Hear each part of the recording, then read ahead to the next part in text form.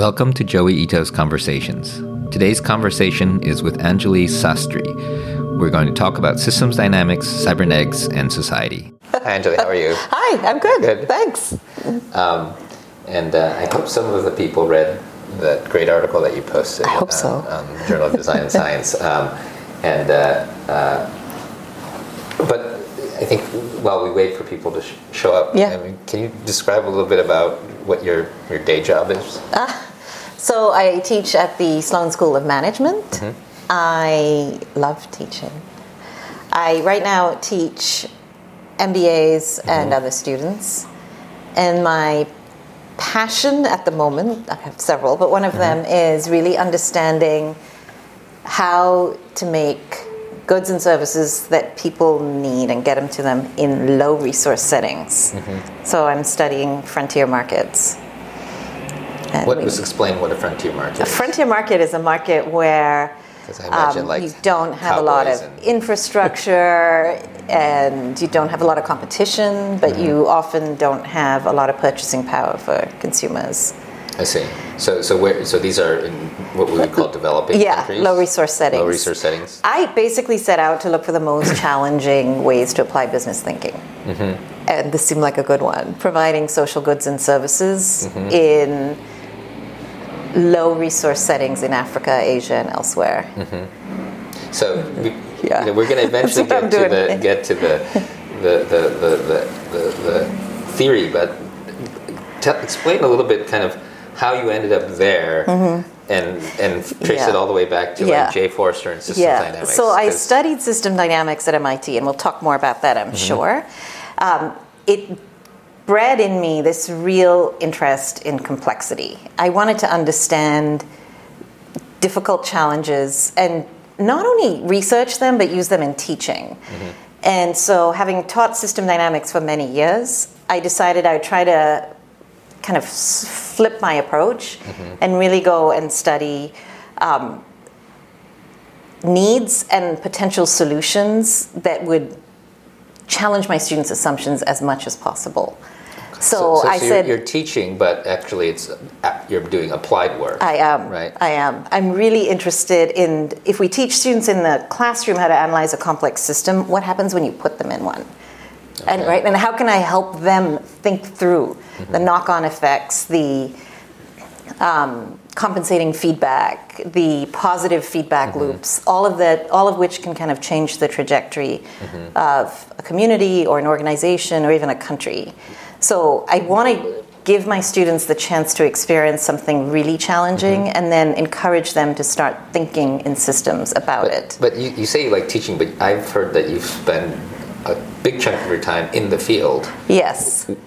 Working on projects. So is that what you call teaching? Or So this is a great tradition here at MIT since its founding, and formalized in many different ways, but using the field as a way to teach people. And we have traditions in all of the schools, certainly in all the engineering schools and in science. I was a physics student here. I did a Europe that I started the day I came to MIT.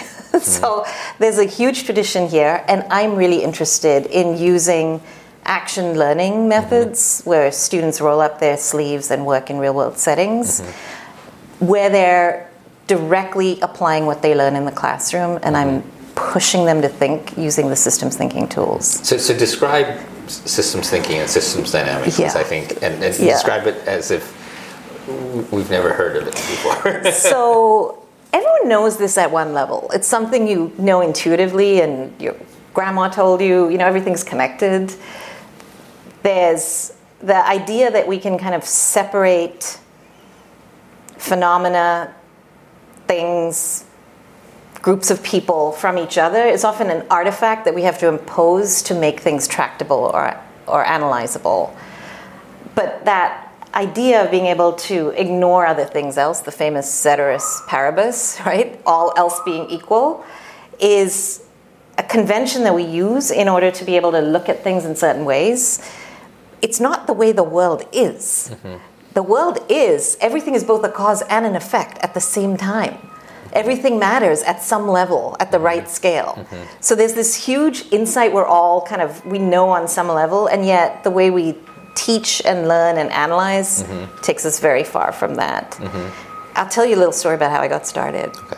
Back in this physics Europe, so Europe is the undergraduate research opportunities program here at MIT. I was really interested in physics for good, and so I went... Physics for good, okay. So I went and started to understand how nuclear weapons work. Yeah. So we were began by looking at how you model weapons effects. First the physics of it, how you model because we weren't testing nuclear weapons, so we needed to get ever more sophisticated modeling so we could understand them without actually using them. This was in the 80s. But then I started to really think about, so what if a weapon does detonate? We're computing the blast, thermal, and radiation effects. What effect will it have on society? So we had done studies of this back in the 60s and 70s, and these studies had informed, at that time, as the Reagan administration's position on Star Wars, saying if a few weapons get through, it's okay. There is such a thing as the survivable nuclear war, right? We had this notion that there was some level of attack we could tolerate. Therefore, it's worth investing in, say, a missile defense shield. And I try to look at the underlying research behind that. And a lot of that was done by economists using a method called input-output modeling. So that's looking at the economy almost as just a picture, if you're thinking of math, a matrix of numbers. So the inputs are one matrix, the economy is the middle matrix, output is the product of the two. So if you model the economy that way, you're assuming all the relationships between inputs and outputs are static. So clearly that doesn't hold in the real world. Are you making fun of economists? No, I wouldn't do that. But economics had to take that view when we didn't have sophisticated computational tools. And it serves its purpose really well when the conditions don't vary a lot. But pushing on that, I kept realizing we need to look at things dynamically and drop our assumptions that we understand the links between input and output. Anyway, long story short, that led to 5 years of my doing research here as an undergrad, and the year after. You got sent to Russia? That Russia interest was a sidebar interest, but I was really interested. I guess I was a peacenik. I was really interested in understanding countries like Russia, so I studied Russian language and literature. So let's go back to something you said at the beginning, which is, so it's about the fact that everything is connected to everything else, and that, to use one of the words we've been using lately, it's reductionist to just look at the objects separately. And a lot of science is about, as you said, controlling for randomized control studies and get rid of the placebo effect or whatever, and trying to understand each. It's a compositional view of the world, right? So I guess two questions. So one, do you think that's the natural state of things? In that, do humans naturally tend to that, or is that our Western academia? And then how do you actually think about these complex systems in a way that you can explain to people? I think we've got both things operating all the time. I think we have a pull towards a sort of reductionist simplification, and I think at the same time we have this intuition, and in many cases it's really baked into our cultural knowledge and our wisdom that things are not separable. Well, we kind of know it, right? Exactly. No one would disagree with that idea. So I think that's always present. It is really interesting to me. So people have been taught on statistics. So all MIT students understand correlation is not causation, but then they often shy away from making any causal argument. I often have this battle with my students, because then they'll say, well, nothing is really knowable at that level. I'm like, yes, it is. We actually do know some things, are. And that's the problem with scientists, and I think we saw this in climate, where scientists will never say anything is for sure, because it's all probabilistic, and someday you may be misproved. But you still have to make decisions based on probabilistic assumptions. And I think the idea, and maybe this gets into sort of how people make decisions, but this kind of strive for complete accuracy, I think makes things... I know. Yeah. So Anna, some days when I think about my life, I think maybe the best way to make the world better would be teach kids about science and logic, and because I feel that we need to understand, consume science appropriately and understand scientific methods, but also understand what it means when a finding is presented, what it means that we have a certain confidence level, or we've got, and I think it's really hard to convey that through the general press. And climate is one area, diet is another. You just keep seeing debates where actually there's not that many debates, but it's framed that way. Well, I think that's one of the biggest problems that we have, is that we have this kind of simplified way of having arguments and making decisions. So I think that you can actually, it's very difficult to have a debate about any of these complex systems. And so I guess a question that I have, and maybe you do this when you're teaching, but what can you describe in a simple way, like if you were talking to the kids and trying to explain to them how to understand and maybe even intervene or influence a complex system, let's say like the climate or the market. I mean, do you have do you have a elevator pitch? I think there are a couple of things to really understand. And I think the first idea is to understand the difference between stocks and flows. So how much carbon we emit per year is the flow. This is the rate at which we're releasing carbon. But that carbon and other greenhouse gases that get released to the upper atmosphere sit there for a long time. That's the stock. And it's often shocking for students when they understand we could actually cut the flow to zero and we would still have the stock there for decades to come, and we would still have climate effects. And so I think that level, and we see the same issue playing out with the debt and the deficit.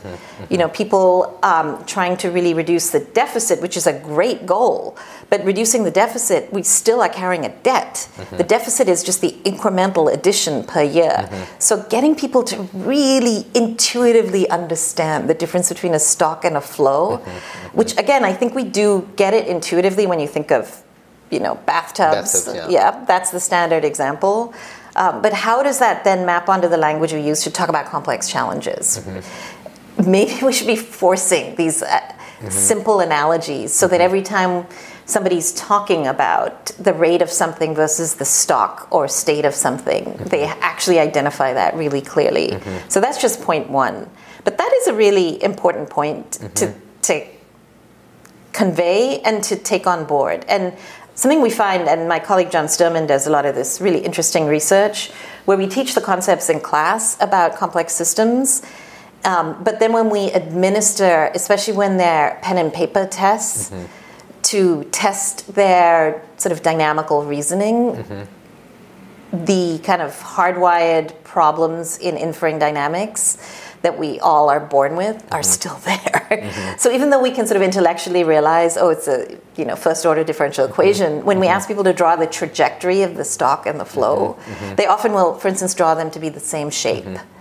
But they're not. One is the accumulation of the other. One is the. So interestingly, I mean, it's calculus sounds hard, but it's sort of like that. It's exponentials and derivatives, right? And it's kind of the opposite side of the argument that the singularity people make, that humans don't understand exponentials intuitively. I think people don't understand derivatives and second order effects. But I think you learn it. So like for me, examples are like lunar lander, where you're just doing little shots, but it just changes the and then you also have things like when I'm a disc jockey and you're trying to get two, we don't use them as much anymore, but you're trying to get two records to go into sync. You can change the speed, but you actually have to get the beats to match and the speed to match. And this is like this very weird handle that doesn't really affect exactly the position of the disc. And so there are a lot of mechanical things that you can learn, like the bathtub, right? Like you can change this, but it doesn't immediately change the temperature of the water. And I think, Seymour Papert, who is one of the founding faculty here, I mean, he has this wonderful story about how he was given gears as a child. And playing with the physical gears gave him the model in his brain to then think about all these other things. And so maybe there's a theory of learning about how to get kids to understand things like stocks and flows and exponentials using things like, because gears are one way to learn about derivatives, I think, I'm thinking a lot about what's going on in a bathtub is another one, but because I think to your point is, I think you kind of have to get in, because you can get an intuitive sense. And I think once you get the intuitive sense, and then you start to imagine how all these systems connect to each other, you get it. And I think this is sort of, I wrote an article about sort of explainability and recently, and I was thinking a lot about how if you are a indigenous person in a natural environment, you see and feel the systems going on in an intuitive way. And so you might not be able to explain why you think this is good and this is bad, but you have an intuitive understanding. And I think Josh Tannenbaum here in Brain and Cognitive Science talks about building something that's like a physics engine for your brain, that a child kind of intuitively knows that this is likely to fall over as unstable because they built a model in their head, right? Right, and they can't always give you the language-based explanation. That's right. They'll say that'll fall over, that won't. Right. But and what's also interesting is we do know you can actually trace child development by looking at whether they make those right predictions or not. Like Piaget famously talked about that. And it is probabilistic, right? So it's not like you know for sure. Right. And the example that I used was, I tripped from a paper, was those rocks that are standing up, that people stack up that are improbable. It makes it looks like an illusion because it's unlikely. And our physics engine is designed to act on likely outcomes. But in real life, there are unlikely things. And I think this is sort of gets to the point about the scientists, is that you always imagine spherical cows and very unlikely things that are easier to understand, like world without friction, or the fact that clinical trials are only allowed on 3% of Americans because there are only 3% qualify for clinical trials if you try to control for all of this other stuff. And so a lot of our theory is based on this idea of you're trying to get perfect knowability when the rest of the world actually is completely random and probabilistic. So then what's the antidote, right? Are you going to be anti-science or skeptic? We have to all be skeptics always, for sure, at some level.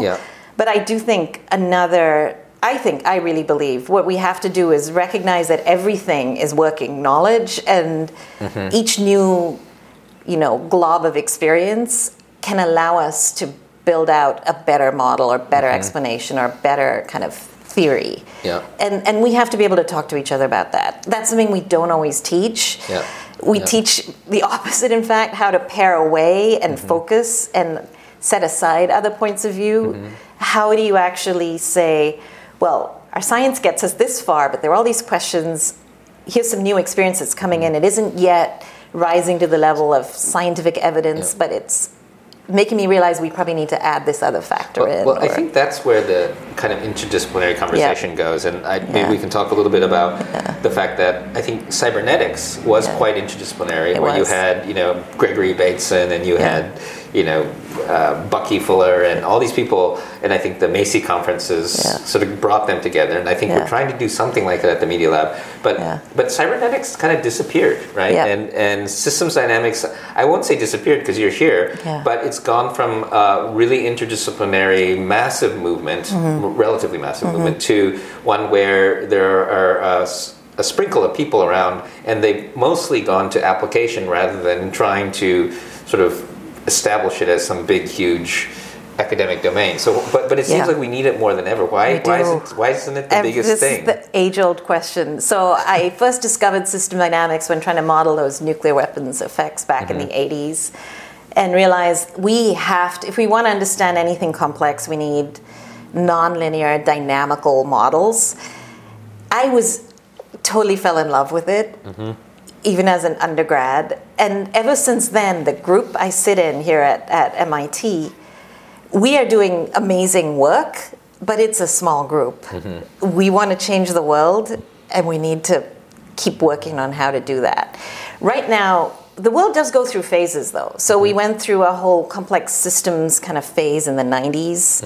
Now we're seeing systems thinking ideas really coming up. So was that like the chaos and the Santa Fe? And agent-based stuff. That was a huge, resurgence. And system dynamics can be applied and is very relevant in that same domain. Okay. And the cycle before that was like Bolt of Atomic Scientists, Jay Forster, you guys doing the poverty and they were nuclear. the world models. They were these humongous. There was urban dynamics. There was world dynamics. They were models of big, hairy problems. And why didn't that continue? So that's a fascinating question. I've thought about this a lot. Because we need those. Well, we have them, I guess. We do still have them. And certainly when you look at today's climate models, there are system dynamics climate models, and many of the other sort of discipline-based models have elements. Every good model has feedback in it and differentiates stocks and flows. So those traditions are still living on. They're not always labeled the same way, and they don't always follow the same methods. But and another thing you could also say, perhaps, and I talk about this a bit in the article, maybe it actually succeeded. Like, what was the point of the limits to growth model? It was to change our behavior. Silent Spring came out. We did. So explain limits to growth. So limits to growth was a really bold, really interesting study that was commissioned by the Club of Rome, a group of industrialists, who said, let's just model the biggest problems in the world and figure out what to do. And it is a simple system dynamics model, was designed to really lay out what will happen if the world population, if we model the world population, pollution, and finite space, and the effects of industrial activity. Now, it's been critiqued on many grounds, but part of what it argued, which I do think is still right there staring us in the face, is that nothing physical can grow forever. Knowledge maybe can grow forever. Love maybe can grow forever. But once you put a physical bound around something, it cannot physically grow forever. So the huge question that study raised, which was back in the 70s, is how are we going to encounter these limits? Are we going to see them coming up and restrain or manage or plan our activity? Are we going to go find another planet to live on? Are we going to bump up against the limits and then figure out what to do once we encounter them? And then since then, this huge debate has also been, are we seeing signs of bumping up against the limits or not? How literally do we take the limits to growth scenarios? We haven't run out of cadmium or helium or whatever. So does that mean the model's not true? Or is global warming a manifestation of that limit? It begets a lot of kind of deep philosophical discussions. It was many years ago, but I remember being at one of the World Economic Forum retreats, and I was in the sustainability group, which was right next to the financial crisis. And we made fun, your title should be, we didn't see it coming. And then they said, yours should be, we saw it coming but didn't do anything. And it's really interesting how, in one case you have the models didn't work. In another case, we have a model that I kind of predicted as it's been getting better, but we see, and it's difficult. So there's, I think, one question, which is how do you model accurately? And then the other question is, once you have the model, how do you do anything about it? And I think the problem with these wicked problems is that the intervention is really difficult. And, I think we talk about Donella Meadows and her, where you intervene in systems, and you talked about love, which is, I think, where she ended up towards the end, which is how do we get, and is it more, is climate change going to happen more through something that looks like the hippie movement or more like something like cap and trade? Do you have a view? So I've been thinking about this a bit. I've been following the news on Cape Town. So Cape Town is running out of water, right? 0 day was due in April, then pushed back to May, and yesterday the announcement was we might be able to fend off 0 day this year. So 0 day is the day when all of Cape Town's water supplies will run out. Wow. So they've had no real rains last year and very little this year. But what happened? Cape Town activated itself. A new radio program was born that gave people ideas every single day about how to save water, how to change their behavior, and people change their behavior. So what happens next? Do people now say, warnings about running out of water were overblown, we're not going to, or do they say, guys, we can change the world, we just avoided 0 day? You have the counterfactual here against which you have to juxtapose your actions and your experience. It is hard. That's why we need not only good science, I think we need really good art and literature, and we need all these things to be made vivid and visceral and kind of real.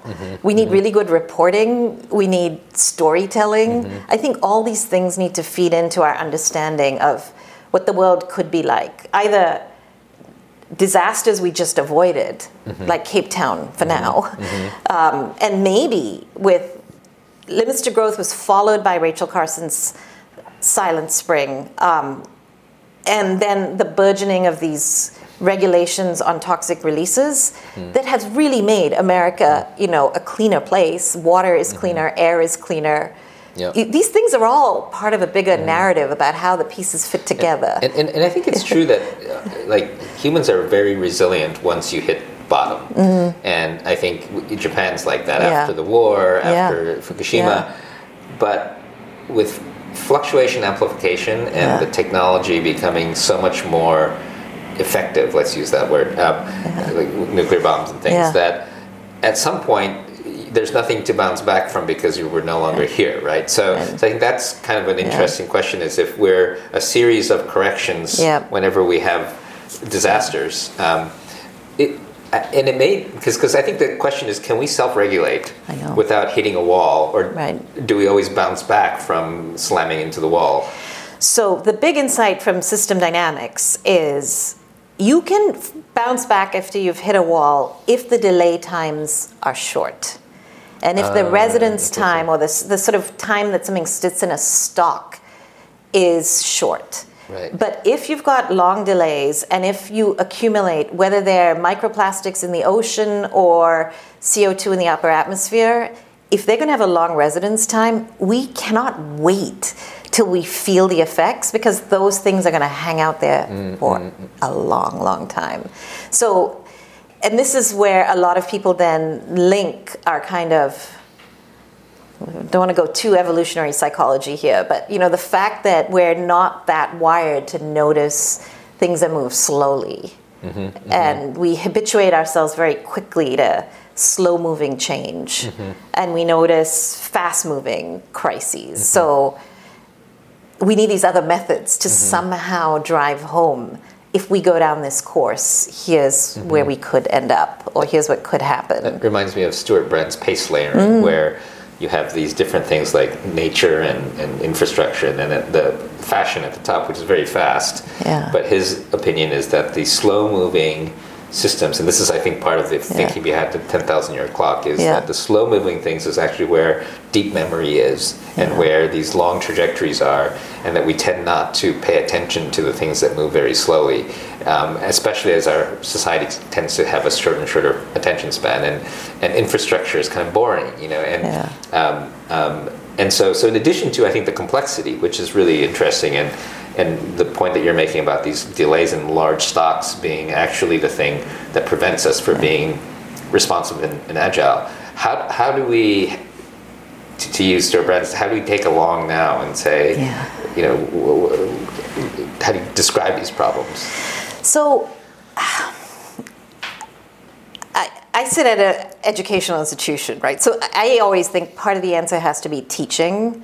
So really getting the facts out, for instance, about residence time of plastic in water or carbon dioxide in the atmosphere. So that's one point, is simply teach people about some of the physics. Some of the Is that enough? Not really. I don't think that's enough to really make people change their predilection for the time horizon that they make their decisions with. So this is where people from finance and econ might step in. They say, well, what you need are just financial mechanisms that kind of force a different time horizon. I see.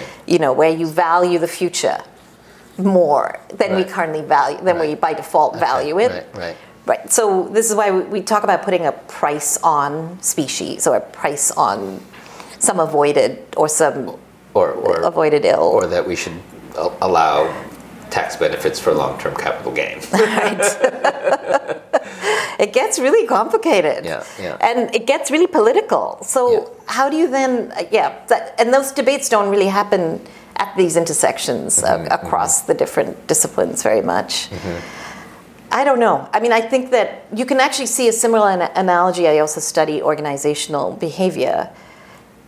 If you're the leader of an organization and you need to change course, how do you do it if you're not in crisis, right? Do you paint a vision of what we could be, or do you somehow create or amplify an existing issue to create a burning platform? And are those our only two choices? Yeah. Well, so let me ask you, it's related to this. So, because as a physicist turned systems dynamics person who's looking at the real world, I think you mentioned once to me that when you see an exponential curve, it's scary, right? Because that means a runaway feedback loop. And we have people in Silicon Valley that worship this idea of exponential growth, that the abundance will bring enough stuff to make everyone happy. And I don't know, I want to put you on the spot, but what do you think about this idea that if only we had enough intelligence, resources, we would solve these problems by just kind of... It makes no sense to me. It makes no sense to me because if you don't have a distribution, if you don't have an equity of opportunity and of basic needs, none of the top of the spectrum getting more and more doesn't add any value to the rest of the world. Like, how can it be any other way but then to figure out how to create the right opportunities for everyone? But what about I just don't basic understand. income and trickle down? I don't believe in trickle down at all, but I don't know who does. Yeah. But what about the people who are up here are smart enough to say we're going to share our wealth? And is basic income enough? Is it all about the individual opportunity? That's what the question is. Or is there a collective decision making and kind of perspective that we need that's different from just saying each person needs individual opportunities? So I agree. Every person should have a chance at a healthy life and at an education and at and needs their rights to be preserved and so on, clearly. But is that enough to ensure we get to the right collective outcome? No, I don't think so. I don't think that alone. I think that's why we look at Eleanor Ostrom's work and lots of other, saying, look, the market is not the only mechanism. We do create, and we are creating, and we will continue to create other social mechanisms for ensuring that we preserve important assets, including culture, including, non-economic assets. I'm going to see, did you say something like make it better? I wanted to get a sense from you as a systems person, because one of the other oversimplified things I think is when society optimizes for something too simple. And when you think of a system, how do you, let's say, measure, or what do you think is better? How do you define that? It's a really good question. I am notorious. Every student paper I read that has a way to optimize, I always circle it, because that implies we have this sort of omniscient knowledge of what the function is that we're trying to optimize for. We do know some things. We do know that there are measures that, and I guess we need more of a collective dialogue. So maybe I just should be asserting this for myself. But the system's own resilience, so its ability to kind of handle unexpected crises or opportunities is kind of something we should be aiming for more of, right? We should be aiming for more resilience. We should be... when you say system too, like there are always meta systems of systems, so it also depends a little bit on which subsystem at what time scale, right? Everything, always. Right. Yeah, it makes it really hard to have any of these conversations because at any point you could challenge the whole, you could the just basis of any. But I didn't mean to do that. So. No, but resilience and and if you have a new policy, you could ask, is it robust to changing conditions? Yeah. So if I think it's going to be better to run our company this way or run our economy this way, you could ask the question of, is this proposed policy dependent on a very narrow set of conditions for it to, deliver as promised, or is it able to handle a wide variation of conditions, right? So you could ask, it's sort of the robustness of policy maps onto the resilience of the city or the state or the family or whatever. And those, I think a lot of people would defend those as core kind of qualities that we need more of or we need to preserve. I do think that diversity in many different attributes is an important. We know that teams perform better when there's a diversity of opinion. Mm-hmm. We know that schools and communities perform better when every type of neurological, physical, and other difference is accommodated and celebrated. We do know these things. Mm-hmm. So we do know there's that aspect. It's a really interesting question. What are we trying to optimize for? Mm-hmm. And why is it wrong to optimize for, current income? Mm-hmm. And do you know Martin Nowak? He's a program for evolutionary dynamics, and he studies the mathematics of evolution. And it's really interesting. He describes evolution as a search system, not actually an optimization system, which I think is really interesting. Yep. And he talks about, if you look at like the discovery of photosynthesis, it only happened once. All photosynthesis comes from this one cyanobacteria mutation. Yeah. It was also one of the largest extinction events in the history of the planet, because it completely changed the balance of the ecosystem. And it's not clear if it's good or bad. I mean, probably good, because we have a lot of diversity now. And there are all these interesting instances in evolution, And I think what's interesting to think about is if you think about optimization as a way to try to find some equilibrium state, even with robustness, but it could be that the organisms that were living there back before cyanobacteria were felt perfectly at equilibrium and happy, and suddenly this idiot comes and starts accumulating. Well, also he said that the continents allowed the accumulation of oxygen that was toxic for some, taking lead out of, there was all the iron out of the ocean, just destroying this whole system. But then a new system was created, and so, and I don't want to do a doomsday scenario, but it is interesting to think about when you suddenly take the time scale to billions of years, it changes everything, right? I know, and so why? People, I used to have a T-shirt, when I was a kid that said "Save the Planet," and people would always ask me, "Do you really mean that? Like, the planet's going to survive. You're actually talking about saving, human society. The planet will probably, be there no matter what. So what are we trying to save? We're